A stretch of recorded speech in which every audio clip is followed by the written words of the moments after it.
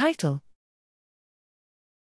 Competition between bottom-up visual input and internal inhibition generates error neurons in a model of the mouse primary visual cortex. Abstract: The predictive coding theory, although attractive, is far from being proven.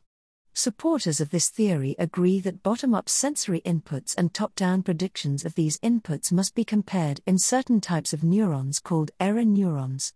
Excitatory neurons in layer 2/3, E2/3, of the primary visual cortex, V1, are ideal candidates to act as error neurons, although how these error neurons are generated is poorly understood.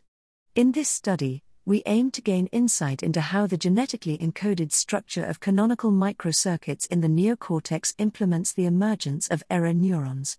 To this end, we used a biologically realistic computational model of V1, developed by the Allen Institute, to study the effect that sudden changes in bottom-up input had on the dynamics of E2/3 neurons. We found that the responses of these neurons can be divided into two main classes, one that depolarized, reporting positive errors, DVF neurons, and one that hyperpolarized, reporting negative errors, HVF neurons.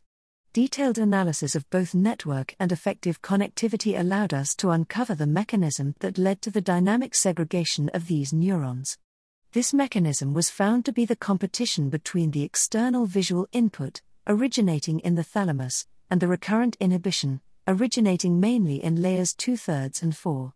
In contrast, we found no evidence of similar division and responses in excitatory infragranular neurons of layers 5 and 6. Our results are in agreement with recent experimental findings and shed light on the mechanisms responsible for the emergence of error neurons.